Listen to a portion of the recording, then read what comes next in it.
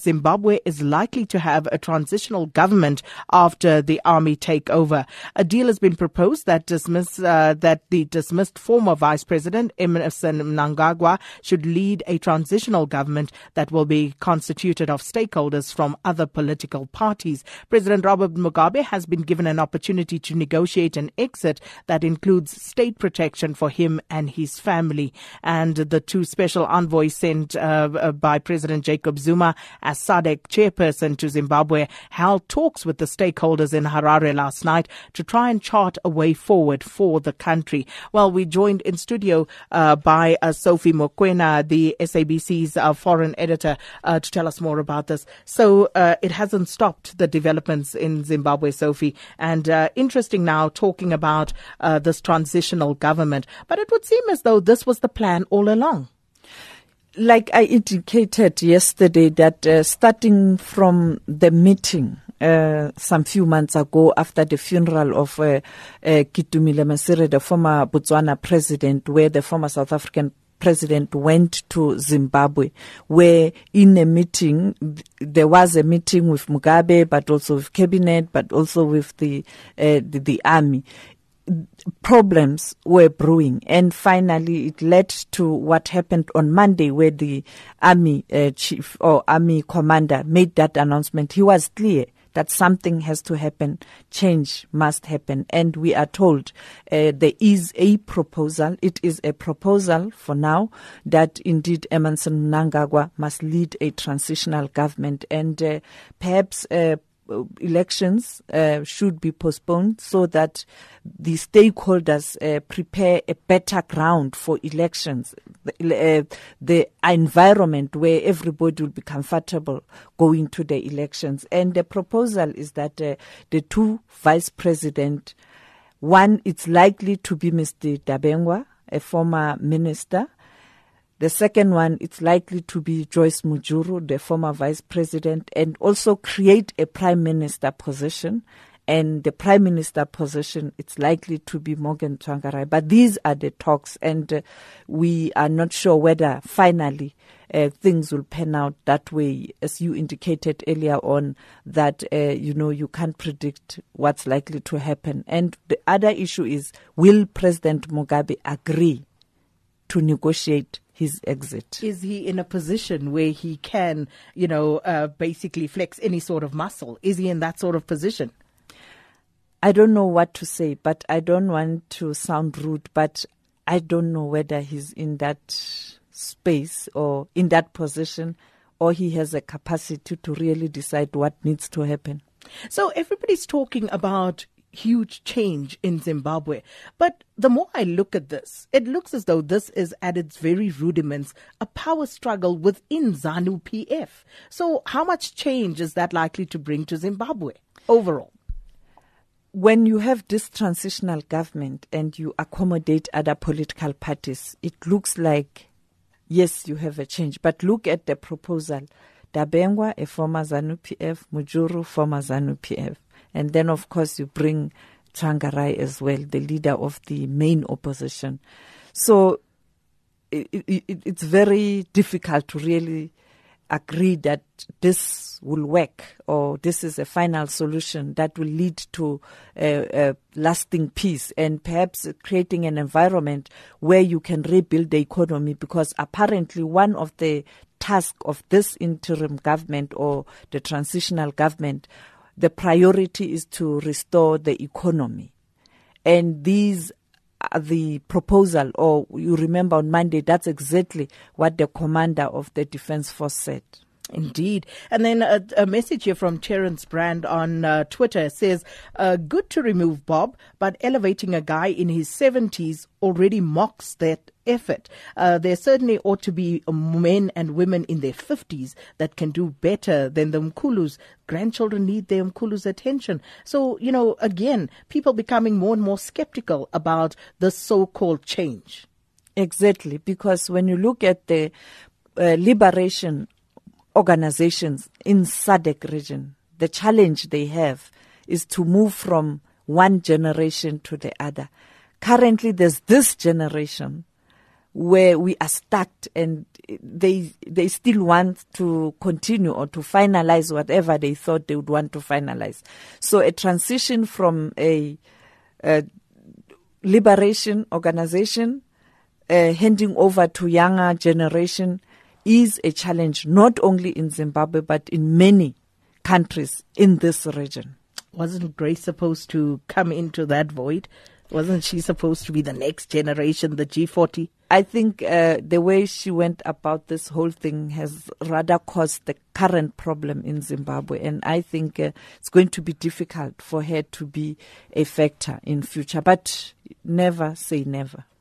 And just a final one, have we heard anything back from the envoys? Any updates? They did meet different stakeholders. It's not clear whether they were able to speak to President Robert Mugabe, but also the content of the meeting. We don't have the content of the meeting yet, and we're hoping that today Ephet Musekiwa will be able to speak to Minister Nosiviwe Mapisa-Nqakula. Perhaps she will be able to share some information, but of course, I guess very little, of course. And speaking of Ephet Musekiwa, our reporter in Harare, let's cross to him right now. Ephet, good morning. And can you confirm whether that meeting last night actually did take place and whether anything came out of that with the envoys? Good morning. Yes, I can confirm the envoys arrived around 7 p.m. last night. They went straight into meetings. Up until 1 a.m., that's the last confirmation that I got when I spoke to the South African ambassador to Zimbabwe, Pakama Mbete. He told me that they were still in meetings, though he could not divulge the location because of the sensitivity. He says they were moving from one location to the other, meeting the various stakeholders. He promised that after the meetings had been finalized, he would then get hold of me and they would then release some form of a statement or a position highlighting what would have transpired and what concessions have been made and what agreements would have been agreed upon. So have you received any communication from him? I'm still trying to get hold of him this morning. I've tried his office, I've tried his mobile number, it's going unreachable. But I'm still trying. We haven't received any information as of this morning. So as you wake up this morning, do you know exactly where President Robert Mugabe is? And also there are reports that Grace Mugabe is not with him. Are you able to confirm that at all? You might remember that in Zimbabwe, information is very difficult to come by. And right now, because the military are the ones calling the shots, it makes it even more difficult because the military do not divulge information. So we do not know exactly. The military did not even tell us the whereabouts of the president. All they said to us was the president is safe, his security is guaranteed, but they did not divulge his location. But we understand that, yes, but there were rumors that Grace Mugabe is still in the country. She is still with President Mugabe. But I think the only people or the only confirmation we might get would be from the envoys when they finally do divulge who they've managed to speak to and what has come out of it. But we can't confirm. We do not even know the whereabouts of Grace Mugabe. We do not even know the whereabouts of the former Vice President Emmerson Mnangagwa. Even yesterday during the address by the war veterans who are staunch supporters of Emmerson Mnangagwa to take over from President Mugabe, when they were asked the question that where is President Robert Mugabe, their response was, every day of your life you go about your business, not worrying where the president is. All you need to know or all you need to worry about is that he is safe and that he is discharging his duties. So currently, I cannot confirm the whereabouts of Grace Mugabe. We do not have that information at hand. Wow, it's not every day that the military takes over the country. Well, but with all of that said, what is the situation like in the capital and the rest of the country this morning? And more importantly, what are ordinary Zimbabweans saying about what is happening at the moment? As I speak to you right now, I'm actually in the capital, in the central business district, We have gone around today.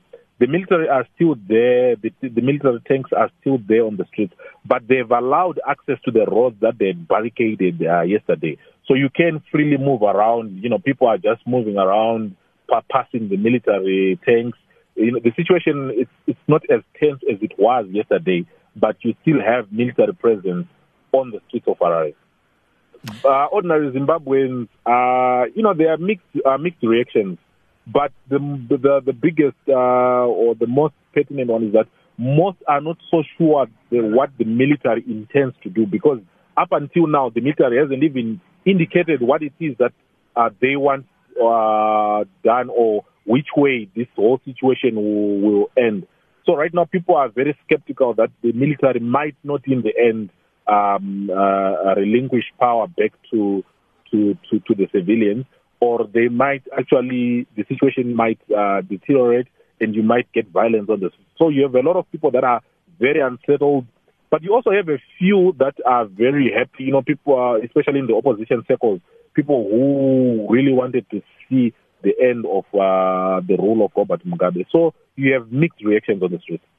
Ephet Musekiwa, our reporter in Harare. We're going to leave it there for the time being. And for more on this situation in Zimbabwe, we join on the line from Harare by the Vice President of the main opposition party, MDC-T, and former Deputy Prime Minister of Zimbabwe, Dr. Thokozani Kupe. Thanks for your time this morning. Good morning. Dr. Kupe, so you drove from Bulawayo to Harare last night. How would you describe the situation in the country at the moment? Yesterday I was pleasantly surprised because when I drove from Bulawayo, I went through 5 roadblocks into Harare, but I was not harassed. People that I came across were not harassed. All the soldiers were asking for was your ID, and they requested to search your cars. They were looking for guns. But I would like to say that yesterday, from what I saw, the army conducted, their duties in a professional way. They were not harassing anybody. They were just asking for IDs and requesting to search people's cars, and people were allowed to move. What is the MDC's view on the talks that are coming out about a possible a transitional government after this army takeover? For me, as a party, we are a democratic party which has got structures throughout the whole country. If there is any talk of that sort of an arrangement, we will have to consult our structures. They are the ones who are going to give us direction on what route to take. But I would like to say that in Zimbabwe right now, we are currently faced with a political crisis which has led into a legitimacy crisis which has led into an economic crisis. So what is needed is to resolve the political crisis, and this can only be resolved through a free, fair, and credible election. What is needed in Zimbabwe right now is for every Zimbabwean to be given an opportunity to exercise their democratic right by voting for a political party of their choice, and to also make sure that whoever wins that election is given the opportunity to run the country and move the country forward so that we get out of the problems that we are currently faced with. Yesterday, General Chiwenga, in his statement, mentioned that Zimbabwe was going through a decline in the past 5 years. It is indeed true that the Zimbabwean economy has gone through a decline in the past 5 years. And it is important for me that SADC steps in as a matter of agency so that the issues in Zimbabwe are resolved amicably, so that the situation does not get to unprecedented levels. But for me personally, I think what is needed is that we are left with 8 months into an election, and we need electoral reforms so that we have got a free, fair, and credible election in order for us to return back to legitimacy.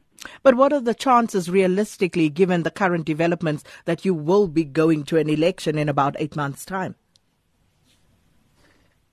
Chances are there because already the biometric voter registration process has already started.